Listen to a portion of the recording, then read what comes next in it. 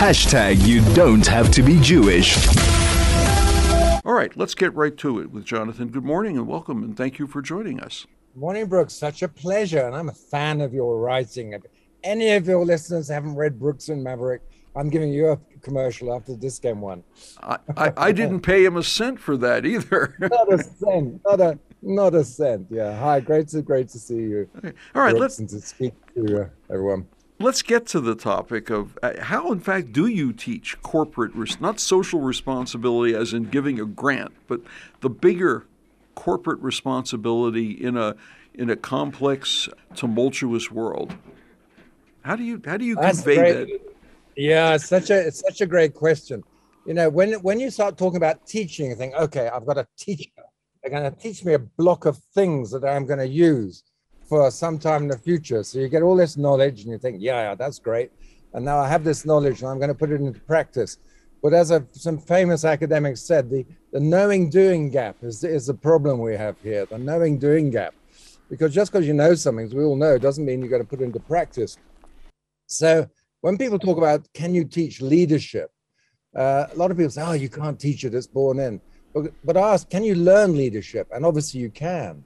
And could you accelerate the learning of leadership? Well, yes, you can do that too. So we have to rethink what teaching means. So for corporate responsibility, particularly ethical stuff, a lot of it's to do with experiential learning, modeling, cases, watching, being observant, and a lot of self-monitoring. So there are some elements you need to teach. There's some frameworks that are important to understand. Then you've got to look at some cases, but mainly you have to catch people in the act, as it were, doing things right and wrong, and start to debrief it in the moment, and to have to simulate that in learning environments. And that's the best way for people to really change their behavior. And there's one other thing, unless people understand the consequences of action, because we often live in abstract concepts, but the consequences of corruption are huge and massive on people's everyday lives. You know, you drive through a municipality and you suddenly notice there's no street lamps on a main road. And this happened to me recently. And you wonder why. And it's probably because money hasn't been used well or it's been taken off.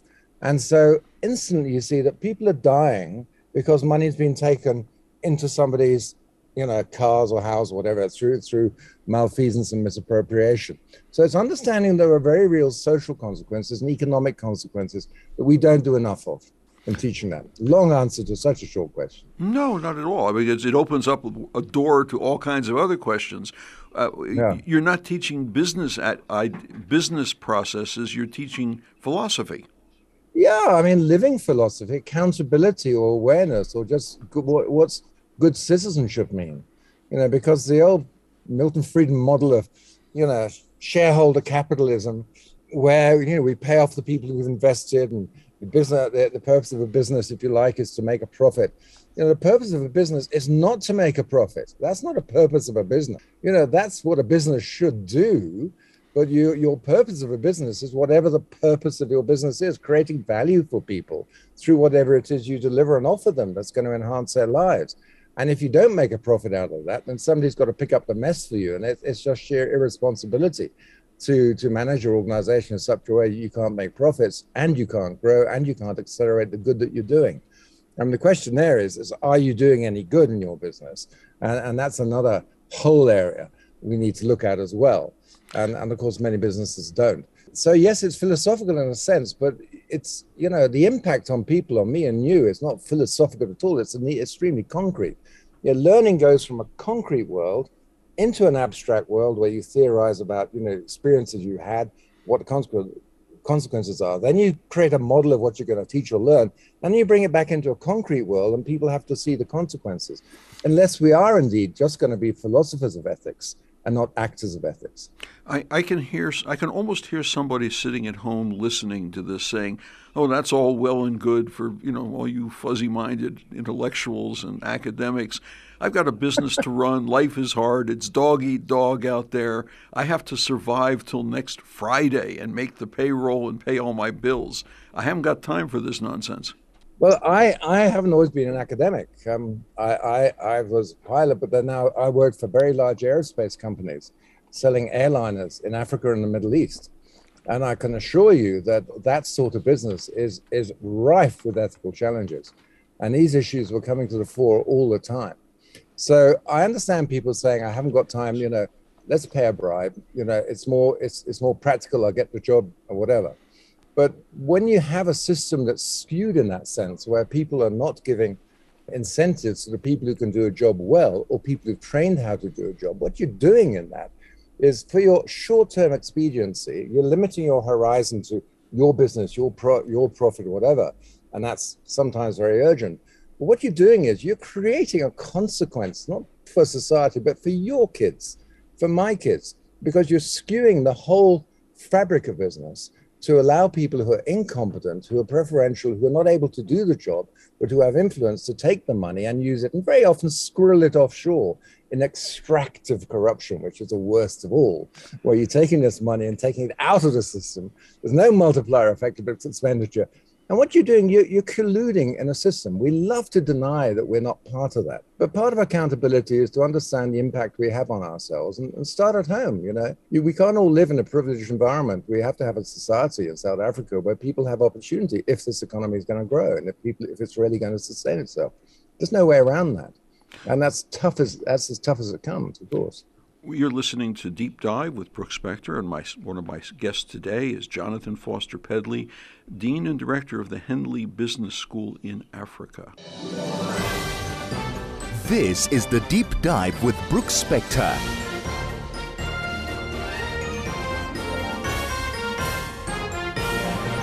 And you are indeed back with Brooks Spector. That's me.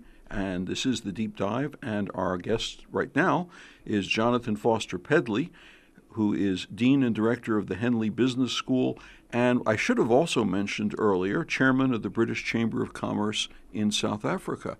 So you have experience, you've got a foot in academia, and you have history in the business world, as you've explained, and you have, I guess, a hand in somehow bridging the gap between business and the larger society as well, because a Chamber of Commerce in a foreign nation doesn't just represent the business end of things, it represents the whole society back to business. Jonathan, are you there? Did we lose you? I was a mirage. Okay. With moving lip, myself on mute. So no, there we are. Sorry about that. You are there. That's okay.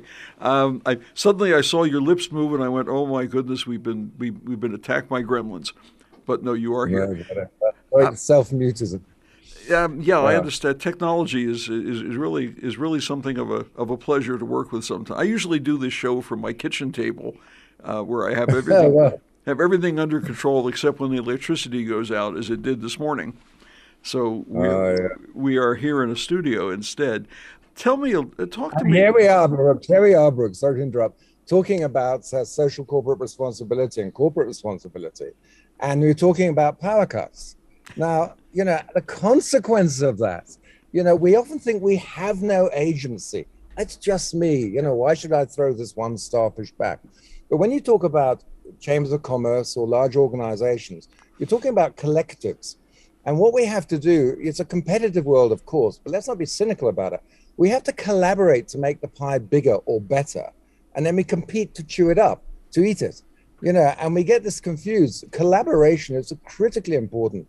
And when you're talking about ethics and values, which are the way in which we change masses of humans' behaviors, not just one, normative control rather than just rules-based control, values really affect people. So the whole idea of values is to understand consequences. What is the effect of us making these pragmatic decisions to cut corners?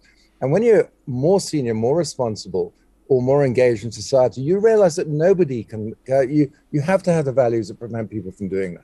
So this is a big part of how you teach corporate responsibility. You show consequences and you ask people what they stand for in their life. Anyway, that's a little bit serious this time of the morning, but there we are. No. I mean, this time of the morning is perfectly right to be serious because people haven't been worn down by the day yet. They're still ready for ideas. Tell me a little bit about the way in which your students, I guess you still call them students, even though a lot of them are mid-career at this point. They're coming in, they're already working hard, and they're doing this to become more effective. Tell me how they react and how they try to put this set of learning and behaviors to work, and what kind of successes do you get from this? Well, we do a lot of work at Henley with corporates and with senior management teams and in-house development for senior teams and many others. And these are normally spread out over a period of time. And why I explain this is because you learn something, then you have a gap where you apply and think and practice and you reflect. We build in a lot of reflective. Then you come back to learn some more and talk about what you've done. So the learning domain is partly in the classroom or the TV screen, partly inside yourself where you are we're teaching people to reflect and think and journal, and partly in the domain outside at work and in family and in society larger, where people are acting. And what you design the learning to affect all those and for people to reflect on all those. And so it's not like sitting in a classroom learning. I mean, none of us got time to do that anymore. We're living real lives in real time. What we need are tools that we can really use. And in fact, there's even a couple of tools from flying that we use to teach corporate responsibility. That's captains of aircraft, you don't want them crashing their aircraft any more than you want captains of industry crashing their companies or industries. And so we use some of the same techniques, which I'll explain to you if you like, to get teams of managers to be aware of the things they deny or they don't want to look at, and to get them to understand that. And we've only, like I have to say, McKinsey or KPMG, what we saw in the state capture time, the consequences of actions there that seemed pragmatic, seemed good for the company, were devastating for the company, devastating, and for the industry. And we have to stop people doing that. That's not leadership. I don't know what it is, but it's some sort of distorted sense of achievement. It's not what we need to create, and it damages everybody. And it's wonderful that the consequences are now seen in corporates. And so the great leaders now start to raise a consciousness about what to do. There's a very nice little acronym I can share with you if you want to, that airline captains use. Yeah, and it's called PACE. So it's like, well, shall I sign off these accounts? Said the accountant to the senior accountant. Yeah, if we don't, we're not going to get paid, and I'll have to close down my department. Oh, right, okay. And so we sign off the accounts. But in airlines, what happens is, say, I'm going a bit slow, the co-pilot says to the captain, oh, we're 148 knots, as probing. And the captain's supposed to say, oh my goodness, we're 148 knots, stall speed's 140, I better, put on power. And if there's no response, then the co-pilot's supposed to alert the captain and say, Captain, we're going a bit slow, and if we don't put on power, we're going to stall and crash. And at that point, so that's PACE, P-A, at that point, the captain's supposed to say, oh, well, I'm definitely going to put on power. And if the captain doesn't do that, you go to the C, which is challenge. Captain, we're going to crash in 40 seconds if we don't put on power. We must put on power now. I insist you put on power, or I shall take control. And at that point, the captain's getting a bit red-faced and annoyed and embarrassed and should put on power. But if the captain doesn't, and there was a horrible story about a captain who didn't because he was having a stroke at the time, and there was a crash, and the co-pilot didn't challenge him. And at that point, you declare an emergency, and you take an emergency, you execute, you say, Captain, I have control. Now, in corporate systems, we don't do that. When you've got a high power dynamic in a corporate environment, a very high power difference, people, junior people don't challenge the boss, but they must, because the boss now is a captain of industry crashing his company. And you have to say, sir, we shouldn't sign off, or whatever, madam, we shouldn't sign off these accounts. Please, let's not sign off these accounts. And then you alert them, if we sign off these accounts, we're going to damage the reputation of the business and we might go to court. And then if the CEO doesn't respond, then the challenger, she'll say something like, well, if you do sign off these accounts, I'm going to raise it with the audit board, or I'm going to raise it with the press, and we mustn't do this. And if necessary, we should have a mechanism where that CEO's power is usurped. And of course, we don't have that. But it works in aviation to lower the power distance. And when you have these critical judgment calls, you can't have autocratic single item people, single issue people working on them. You have to have a collective thought on it. And that's a dynamic that we work on in boards with, to get people to understand that. So we teach people in simulated situations with real case studies of what happened, a bit like a flight simulator, to go through these board dynamics, to go through these tough decisions, to go through what happens inside me when I first, I'm not doing anything wrong. And then, well, I'll do it this time, but my horizon is just at the limit of the business, not on society. Or they say, well, I'm going to collude with this. I'm just going to go along with it and not going to mention it. And then you get the sort of final level, which is the criminal actors who are deeply engaging in this and are highly deceptive. Most of us will sit in a denial sort of advanced lip service phase. Oh, I don't think there's a problem here. And we're not taught to look at the consequences. So if your vision is a boundary of the company, you can't be a CEO anymore. Your vision has to be the society you live in, because you're an actor in that. And that's what sustainability is all about. And actually, very likely, you're going to be safer, but very likely you're going to do a lot better businesses. And people are going to want to do business with you. The transparency is so high these days. Who wants to do business with those companies that have been so tarnished in the last few years? It's really damaged them. So this is a great opportunity for us. We're speaking with Jonathan Foster-Pedley of Henley Business School and British Chamber of Commerce, and we're running out of time for this sequence, but this segment. But I wanted to take the lesson that you had described, and an errant thought, a wicked thought, has crossed my mind. Might have been nice if you'd offered that module on corporate responsibility to all the deputies working with Vladimir Putin. There's that wonderful thing, and you're wicked. It's that thing that Khrushchev, there was a big Communist Party assembly, and Khrushchev was denouncing Stalin. And then somebody said from the audience, said, "And why didn't you denounce him at the time?" And Khrushchev looked out and said, "Who said that?" to the mass thousands. And silence. And then he said, "That's why I didn't denounce him at the time." Yeah. And, so, it's dangerous work. No, it is. I mean, one last question. I got just about a minute left.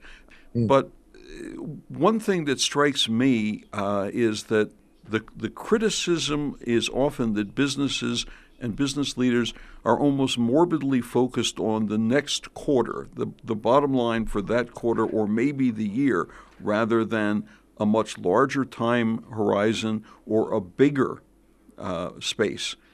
Is that a problem from your perspective?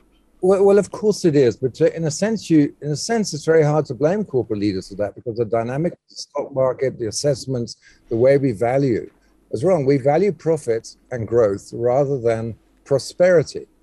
And there's a very good writer called Colin Mayer, who's a professor at Said Business School, who's written a book called Prosperity. And that's worth a read, because he talks about how to change corporate law, corporate targets, really focus on the actual purpose, the value generating purpose of a business, and the corporate law changes and financial regulation changes that could be put in place to make those changes. So, we're living in a system that we're all part of, but the point is that's the system we now need to change. Whether you like it or not, and how impractical and impossible that is, that system is not a sustainable system the way I see it, for the next 10 or 20 years. We have to look, the consequences are more global. We are more interdependent in the actions that we have. And if you make not only do you get found out easier, but you can see the consequences on people, particularly in South Africa. You're hurting people with these actions. And that's not the way to be. That's not the modeling we need to do for our kids. And that's not dignified either for an individual. We actually have to stand up and take on these changes, however cynical people are, or however hard to put it down. It's tougher to be tragically optimistic, as Viktor Frankl would say, rather than sort of happily, can I say, cynical, if you can be that paradox. You've got to step up. There's no question. I could go on for hours with you on this, but unfortunately, time is against us. It's been a pleasure and an honor and an education, all compressed into a few minutes. We've been speaking with Jonathan Foster-Pedley, Henley Business School, British Chamber of Commerce, former airplane salesman, I discover. Yes, and pilot. Can you believe it? The pilot I knew, actually, but the other I wasn't aware. And it's been a real pleasure, and I think lots of stuff to think about for the rest of us. Again, Jonathan, thanks very much, and we'll do that coffee real soon. Thanks, Brooks, and thank you for everyone for listening. It's a wonderful station, and it's been a privilege to be on your show, Brooks. Thank you. It's a pleasure.